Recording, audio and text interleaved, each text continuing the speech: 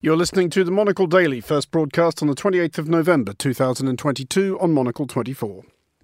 Anti-lockdown protests in China, but how do we tell how big they are?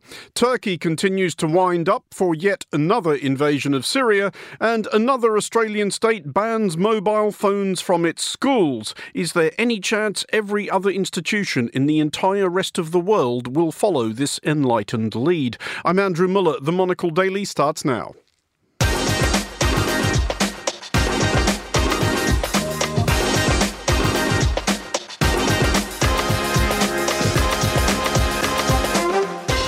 Hello and welcome to the Monocle Daily, coming to you from our studios here at Midori House in London. I'm Andrew Muller. My guests Daniela Peled and Phil Clark will discuss all the day's big stories, and we'll have Henry Rees Sheridan's latest letter from New York City. Stay tuned, all that and more coming up right here on the Monocle Daily.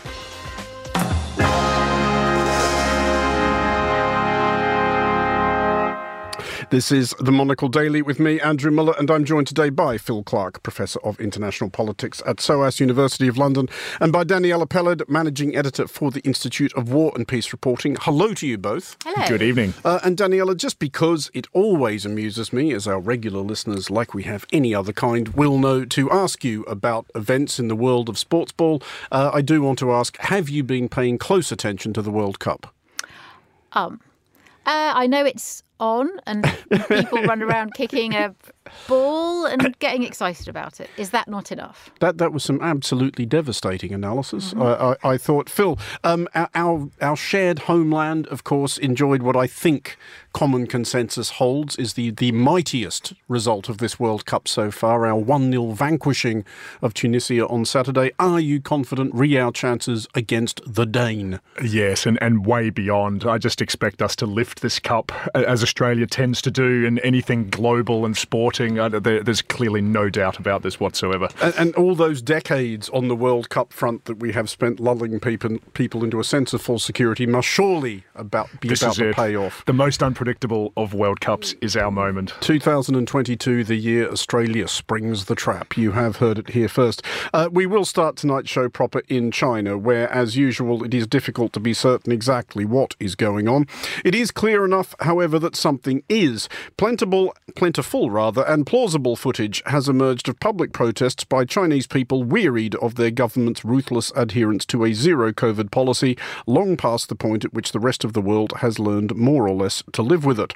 Possibly illustrative of the Chinese Communist Party's concern, at least one BBC reporter attempting to cover the protests was arrested and beaten, and censors are cutting shots of maskless mingling crowds from China's World Cup coverage. Well, earlier on the briefing, Marcus Hippie spoke to the China analyst Isabel Hilton. Marcus asked Isabel how big a deal these current protests are.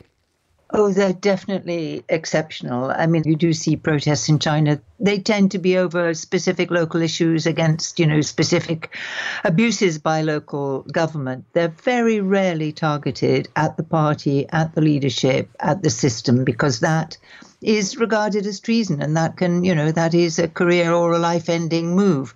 So the courage of the people who have been driven onto the streets by COVID, but then have, gone beyond COVID to call for political change is quite unusual and fairly remarkable. And it does appear to be fairly widespread, though I would enter the caveat that actually we don't know. We are looking at images that people have captured.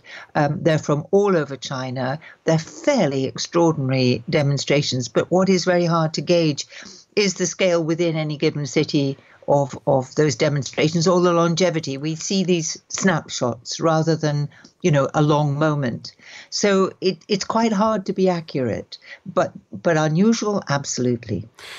Do we have an idea to which extent these protests are still about COVID restrictions and to which extent about something else? As has been mentioned already, protesters have been heard calling for the freedom of press, for example, and also for the president to resign. Yes, and you see, when protests take hold, you tend to get a particular meme, and in this instance, the particular meme is the holding up of a blank sheet of paper, which is obviously a symbol for censorship. And I was watching a video of a young woman in an absolute third-tier city, not anywhere, a third-tier city in Zhejiang in central China, with a tape over her mouth, holding a white sheet of paper, chains on her wrists, walking just very, very calmly down an ordinary street. Now that's a pretty brave thing to do. She's easily identifiable. She is making a point which is really not about COVID or goes way beyond COVID. Now, how many people there are, we don't know, but you can be absolutely sure that they will be targeted.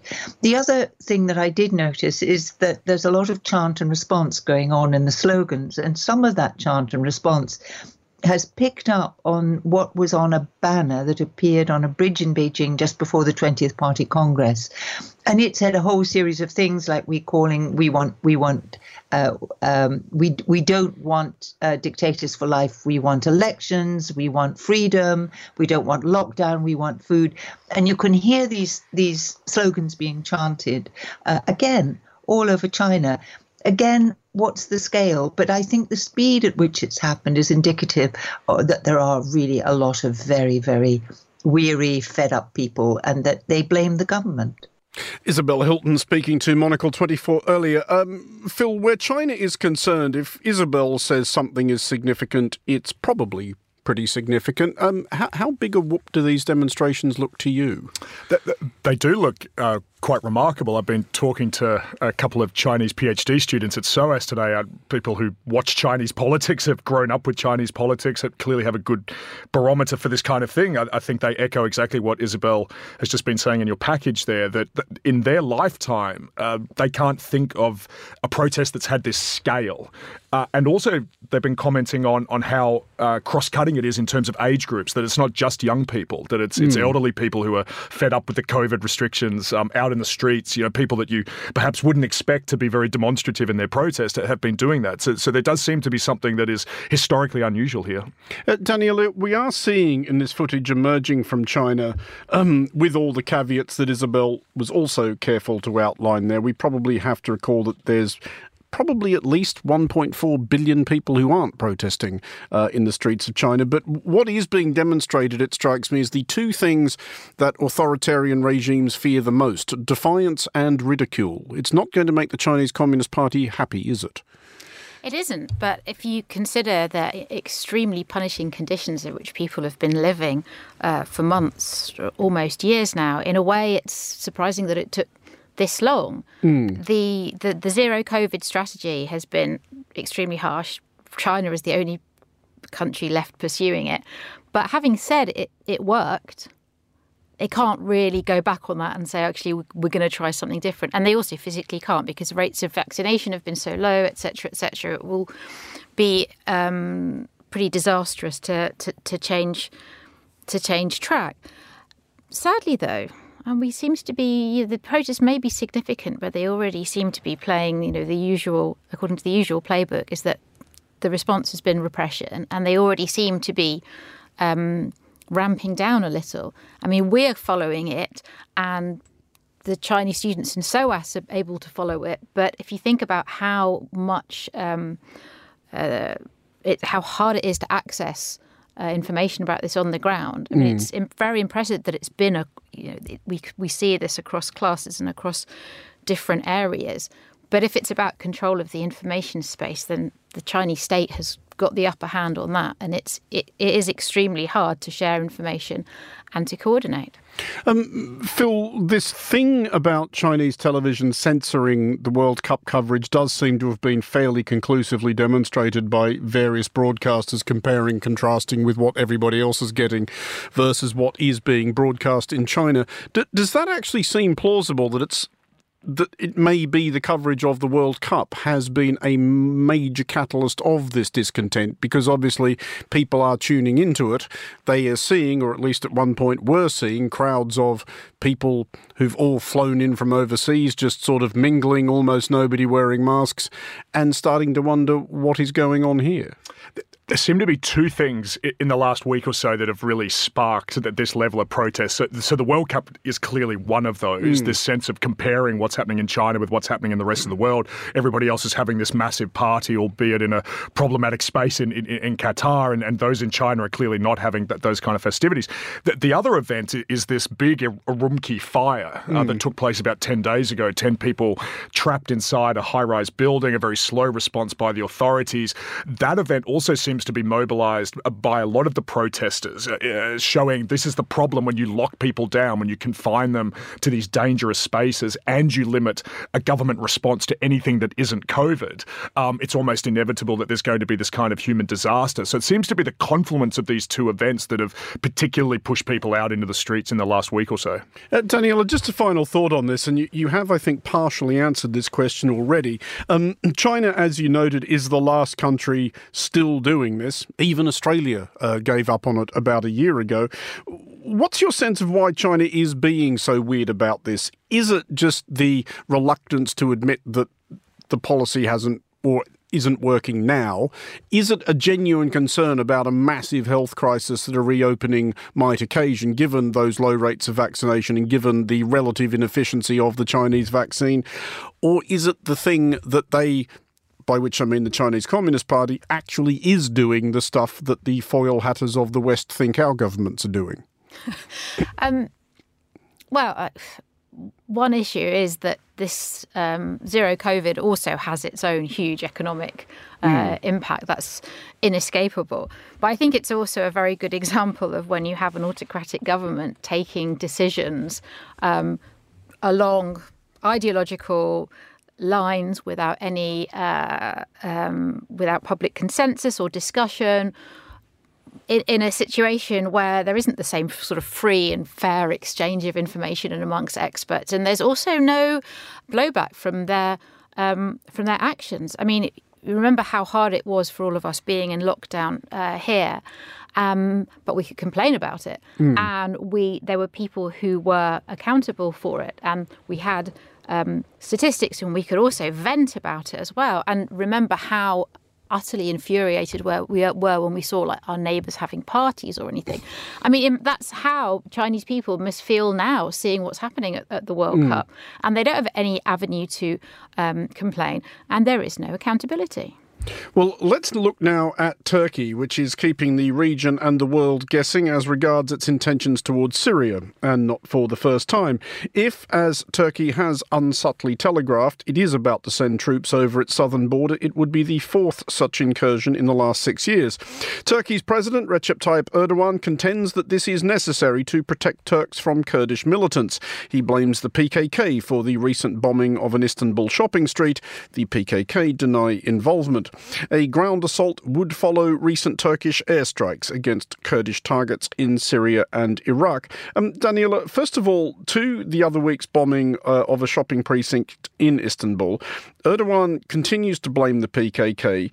But is it actually quite significant, for all the caveats that we have to apply to the PKK's word for literally anything, is it significant that they're specifically denying this? Because not all that long ago, only a few weeks ago, there was a suicide bombing of a police station in Mersin province, and the PKK said, yep, that was us. I mean, if you were going to commit an act of terror at great risk and cost, and you kind of want to make it count and take credit for it. No one else has claimed responsibility either, mind you. Well, I mean, it works. What's clear is that it works very well for Erdogan's narrative.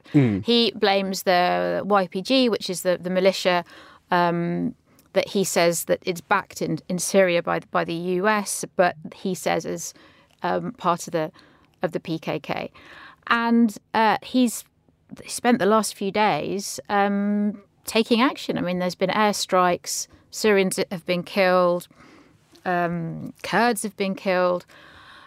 Surprisingly, though, he hasn't actually gone in yet. I mean, he's been threatening this, but this is this is the worst kind of unrest that we've had in this area for a while, and it seems clear that the kind of mess of the war in Ukraine is also playing a part, because there is a baffling array of interests in this particular part of Syria, and Erdogan also has to play a careful game not to offend people too far, and keep a balance between Russia, the US, and Syria. We will come to the Ukraine angle of this shortly, because it's probably not insignificant. But Phil, in terms of the regional aspect of it, is a fourth Turkish incursion into Syria likely to accomplish terribly much that the previous three didn't? It would be difficult to see that it does, just in the sense that the previous incursions by Turkey really have been quite ham-fisted, that they've often been very short, quite bloody towards the civilian population, but haven't led to Turkey capturing the kind of territory that it wants, and certainly doesn't seem to have diminished the PKK as a force. And it's put Turkey back in the international spotlight in terms of its atrocities in the region. So Erdogan, I think, knows that there's quite a high price to this kind of incursion, which I think is at least part of the reason why he's quite cautious about going in at the moment. And Daniela, I think, has already pointed to the other key dynamics here, which is that Turkey can't do this unilaterally. It's having to balance its actions against the interests of particularly the US and Russia in all of this. So I think there are lots of reasons, I think, why Turkey's quite reluctant to put boots on the ground, and they prefer this kind of aerial bombardment and kind of missile across the border approach. Daniela, on the subject of the US and Russian view of it, is Erdogan perhaps calculating that this is a propitious moment because nobody's likely to stop him? The United States, of course, still needs Turkey to sign off on Finland and Sweden joining NATO, and Russia fairly obviously wants him to win the presidential election in June. Yeah, Biden has been following the great tradition of many US presidents of just sort of being a bit sort of faffing about with foreign policy and not covering himself with huge glory. Certainly, this is not the time to annoy a strategic and important member of NATO. On the other hand, Russia and Turkish relations are a bit nuanced. Turkey is of course selling Ukraine lots of extremely useful drones. But at the same time, Turkey is not entering into the whole sanction palaver. Like you said, it's not really keen on NATO expansion. To me, this seems like quite a good time from Erdogan's point of view to push forward a little bit without too much pushback from the other forces at play. But Phil, does there seem to be an end game here? I mean, is it clear whether or not Turkey actually desires to formally help itself to actual Syrian territory? I've never thought that was in Turkey's long-term interest. They seem quite fleeting in their engagements in Syria, that they have this desire to disrupt the PKK. They're still trying to maintain a good relationship with Assad. That seems to be a big part of this picture as well, that there's not a desire to be seen as a full frontal actor in all of this. This in some ways seems to be a bit of a playground for Turkey to exert a sense of regional influence and regional power. This is a place where Erdogan can project a certain amount of clout. He can make himself useful to the global superpowers, but without really wanting to get too embroiled in what can be very, very messy. So I don't see Turkey as an actor that wants a kind of a long-term embroilment in this kind of potential quagmire in Syria. Just a final thought on this one, Daniela, and it's a follow-up to what Phil was saying about the idea that Turkey does now, at least, want better relationships with Assad. Whether anyone wants to like it or admit it or not, has everybody more or less acknowledged on the quiet at this point that after more than a decade, Assad has basically won this war? I don't think that people have acknowledged it on the quiet. I think it's loud and clear. And Russia is pushing for having a mediator role in kind of also doing a rapprochement between Turkey and Syria. But I mean, it's interesting to note that that's the big deal now. Assad reviving his relations with former allies like Turkey, and now it's very far from him taking his place at the seat of nations. And you remember, I think nearly 20 years ago, he was welcomed to Downing Street. Well, that's not going to happen. But yeah, I mean, I don't think anyone is pretending that sadly, very sadly and tragically, the Syrian regime won the war. Well, let's look now at Ukraine, specifically at Kherson. This time last year, it was a European city home to roughly as many people as Karlsruhe, Timisoara or Thessaloniki. Those people are now beginning the vast and depressing task of cleaning up after Russian assault and occupation. Among the many crimes Russians appear to have committed during their stay is the extensive looting of Kherson's museums, and this appears not to have been the spontaneous larceny often associated with marauding troops, but a planned and calculated operation. Thousands of paintings and other artefacts, according to museum officials, were loaded aboard Russian trucks and driven away. Daniela, first of all, what's the point of this, other than, just straightforward theft, nicking valuable stuff, presumably for your own gratification or further retail, but is there a point beyond that? Well, in this particular case, in this particular conflict, the Russian point of view is that there is no Ukraine. There is no such thing as a separate Ukrainian national identity. It's part of Ruski Mir, and let's just deny. If we remove it, it can't exist. And it's also extremely excruciatingly painful for the country to experience. But, show me a conflict where this doesn't happen. This is absolutely an intrinsic part of conflict from ancient times until today. And now we recognise destruction of cultural artefacts as a war crime. And it's another one of the war crimes that goes beyond bombs and soldiers killing each other, even killing civilians. There's a whole litany of war crimes, for instance, sexual violence is a war crime, that have the aim to destroy and alter the fabric of society, like Russia basically stealing thousands of Ukrainian children and having them forcibly adopted. This is another way to destroy, really, not just win on the battlefield, but to really strike a blow at the heart of a nation and incur trauma that goes on into the future.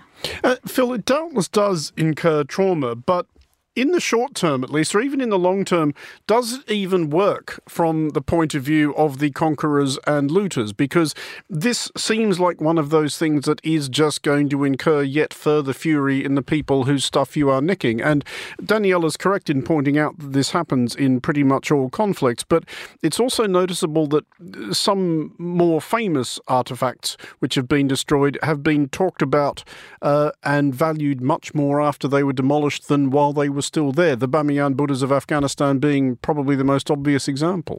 That's right. And also a lot of these looted artifacts have an amazing way of getting back to their original location. Because it's not as though this is going to end up in Putin's backyard. It's going to end up probably in the Russian black market. And these things have a way of kind of recirculating. We've seen this with the conflict in Mali, what's happening in Central African Republic at the moment. Many of the African conflicts end up with the loot kind of eventually coming home. Unless we're talking about the colonial period, and then most of that stuff is unfortunately not going back anytime soon. But in the more recent conflicts, the black market has a way of sort of finding this stuff back to its original location. One of the details of this Kherson story that I think is quite remarkable, and I think you alluded to it in your introductory comment, was that the Russian troops are going into museums and other commemorative spaces with art experts who are pointing out the stuff that is really either financially or culturally valuable. So it's not just rampaging troops kind of grabbing stuff that looks pretty and potentially expensive. They're going in with art experts with a kind of catalogue of items in a particular museum and saying, that's the stuff we want. It's tempting to observe that from Russia's point of view, they might have done better to go into Ukraine with armour and artillery and air power experts. That's right. It's a sort of peculiar expertise that they've decided to preference. I also slightly wonder about the professional status of some of these art experts. What do you do for a living? Well, I'm the art specialist seconded to such and such a battalion of the Russian army. It seems a strange vocational choice on the part of those people. But I think the serious point here is just it's the level of orchestration that's behind this. It's the level of planning that is going behind this war crime of cultural destruction. It's not just wanton damage. Daniela, it's a weird one because you're correct in pointing out that it is a war crime and it is and no one disputes that. But it's arguable though that it's kind of this is a crime against property, not a crime against people, and obviously crimes against people should probably take precedence when these things are prosecuted. But nevertheless, do international courts, international prosecutors need to start taking this sort of stuff more seriously? Undoubtedly. The saying goes, a nation stays alive when its culture stays alive. These are the intangible and sometimes tangible bonds that are absolutely essential to national identity. And it's true that human life isn't necessarily taken in this, but it goes far beyond that. Right now, I mean, IWPR have been covering war crimes justice process in Ukraine extensively. And it's quite clear, the Prosecutor General says that right now the cases that are taking precedence are loss of life, torture, sexual violence, and so on and so forth. So this kind of crime it will wait. It will wait. There isn't an urgency around it, but I'm absolutely sure that this will be on the list of prosecutions. One of the cases that actually IWPR reported extensively on this at the time was in Mali, that the International Criminal Court got itself into a real wrangle in Mali, that it didn't deal with cases of direct violence against the local population. Its initial cases there were around cultural destruction, the destruction of various mausoleums in the northern part of Mali. And part of the criticism of the ICC was that it was picking this low-hanging fruit. Why are you going after these cultural cases and you're not touching the ones that really seem to impact people's kind of bodily integrity? So it's an important justice question, but also the sequencing of these cases really matters. So given that the ICC, for example, is in Ukraine at the moment, if it were to only go after these kind of cultural cases and not deal with some of the more, in my view, serious cases, the court would have a problem in the same way that it did in Mali. Well, on an entirely lighter note, to South Australia, where it has been announced that mobile phones will be banned in schools from next year. Just a matter of weeks after the portable talking machines were introduced. I have family in Adelaide and I'm therefore allowed to do the jokes. South Australia follows Western Australia, Victoria and the Northern Territory in barring such implements from educational establishments, with remaining Liberal free-for-alls believed likely to follow. Daniela, my question, which will come as no surprise to you, I'm sure, is, does this go far enough? By which I'm asking, should mobile phones not in fact be banned from literally everywhere? Should they perhaps be not invented retrospectively? I'm fine with that. I say introduce slates and pencils back into schools. And the flinging of erasers at the heads of dilatory students as well. Never did me any harm. Clearly not. I mean, as something of a parental screen fascist myself, I can't really see the problem, because surely children going to school only need mobile phones to contact their parents at the beginning and the end of each day in case of some sort of public transport related peril. See, I am sceptical of that, given that I and frankly everybody I know made it through schooling in the pre-mobile phone age alive. No, exactly. I mean, it would be very nice if the mobile phone, when it came to school-aged kids, even secondary school, had this basic purpose of basically being a phone rather than being used for Snapchat or whatever the young people are up to these days. Yes, with their TokTik and their AppsWhat. Exactly. I think, certainly from what I know about primary schools, certainly, but even secondary schools in the UK, there are some pretty strict rules about mobile phones not being seen or heard during school hours, and a whole sequence of retribution, which I support entirely. But I mean, the idea that kids at school would be there using their mobile phones in the lunch hall or whatever, it just seems completely bizarre. I mean, maybe the British are a bit more old-fashioned about this, and in which case I completely endorse that. Well, see, Phil, this is kind of where I came into this story, in that I think it's actually weird that kids were ever allowed to take phones to school in the first place.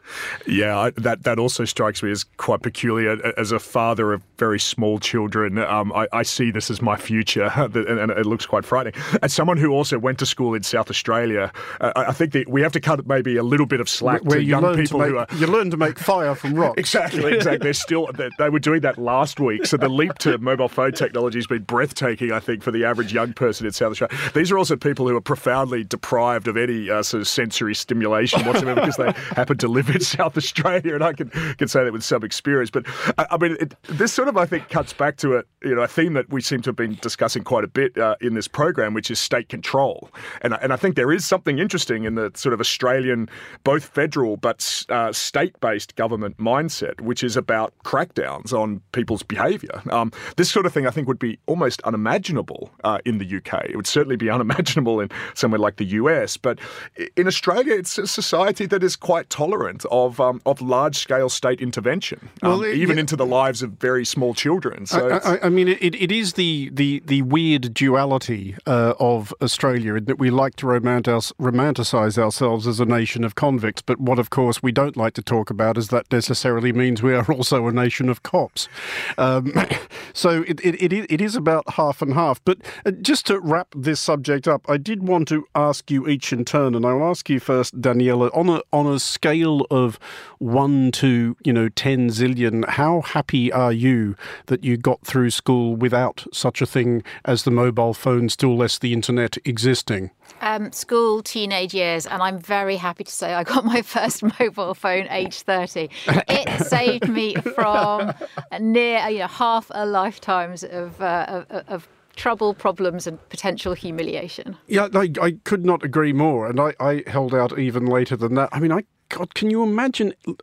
Well, I mean, obviously, you're very old, by the way. Yeah, I mean, I can imagine things worse, but it would be ghastly. No, horrific. I think the school landscape around mobile phones is really, really frightening. I think the amount of bullying that goes on, the filming of kids. I mean, I wouldn't want anything that I got up to in the schoolyard to have been permanently recorded and shared around even people in my immediate circles, let alone more widely than that. I mean, I think clearly what this isn't going to stop is the amount of bullying that takes place outside of the school environment. So I think the Australian governments, plural, need to be a little conscious that this isn't going to stop the problem necessarily that they're trying to solve here, but it will at least get kids unglued from their screens during playtime and during class time, and hopefully focusing on slightly more enlightening parts of the human experience. Like cricket. For example.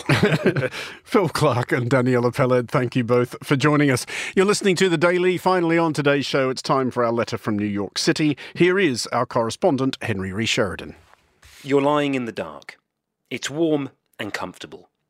The surface beneath you is a kind of specially treated cardboard that offers an agreeable balance of firmness and support.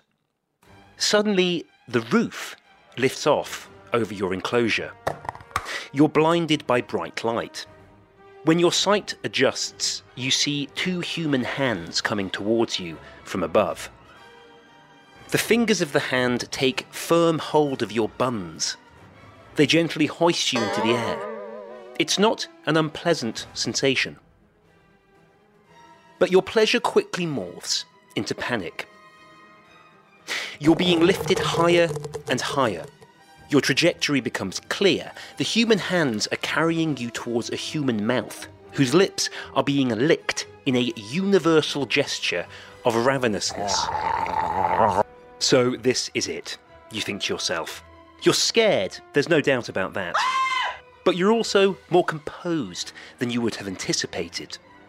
Something like a sense of destiny fulfillment washes over you as oblivion draws in. 3 inches from the man's now open mouth, you're in a downright stoic state of mind, considering the circumstances. But then something happens. Though you can't see it, you can hear the room's door swinging open. The hands holding you pause, suspending you in midair. The man whose mouth you were being lifted towards turns his head to face the door. "Kathy," he says, "it's a pleasure to see you." The person at the door responds. It's a woman's voice. "The pleasure's all mine, Eric. That looks like a really expensive sandwich," she says. "I'm a bit surprised you can afford it, considering you accepted your first 3 paychecks in Bitcoin and Ethereum, and there's recently been a massive cryptocurrency crash." The man holding you responds, "I appreciate your concern, Kathy, but I'm not jumping the crypto ship just because the waters got choppy. All industries have their ups and downs, and crypto isn't going anywhere." The woman speaks again. Maybe you're right. It's impossible to know for sure.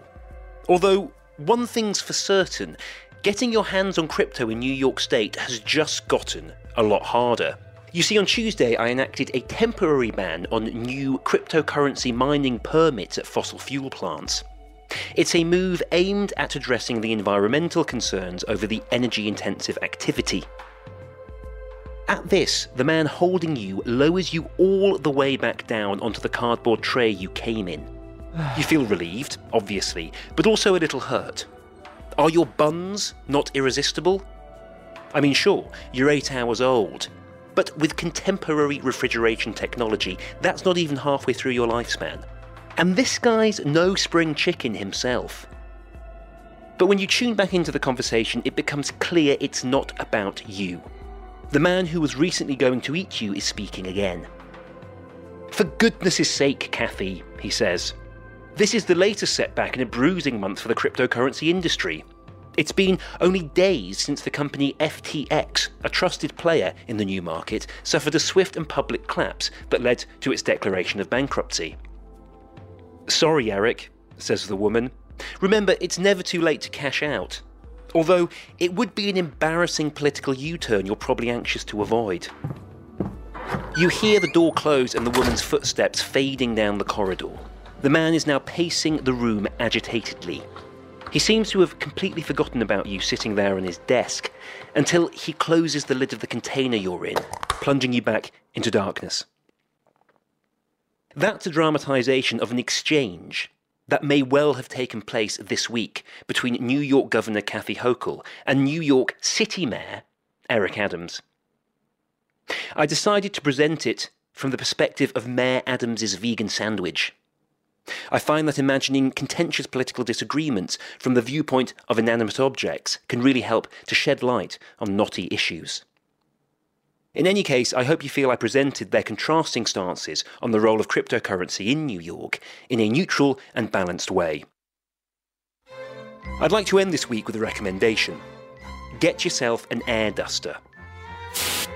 It's a can of compressed air you can use for blasting particles off of hard-to-dust areas, such as the control panels of electronic devices, electric razors, and the more intricate nooks and crannies of car interiors. But you can also use an air duster for much more. They're good for freeing small things that have been dropped into narrow gaps. They're excellent for blowing balloons up into the air and seeing how long you can keep them up there.